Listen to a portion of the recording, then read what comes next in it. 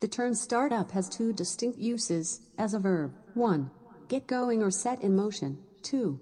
Get off the ground.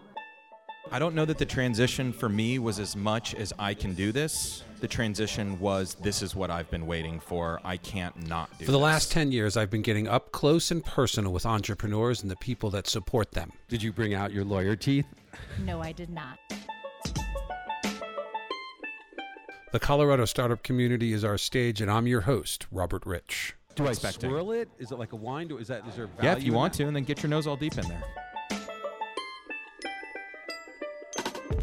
The conversations are fast, almost like a high-speed game of ping pong. Is it the sexiness that people like? Like they're Exactly. attaching themselves to the Exactly. fact that this is a manufactured thing. I can drink it. It's I feel sexy. good. It smells good. The conversation can get technical. They were the one player that said Wi-Fi is completely insufficient to actually get interesting audio to work. We keep it real. I chose not to take pay several months at a time in order to keep the money coming in and paying the developers and the designers. My goal is to amplify their story. Our major pages, totaling nearly 2 million fans, went from, say, 100% activity to 40% activity in 1 hour. We'll bring in experts to help. You can't be a prisoner to any other company that controls your destiny. That's easy to say.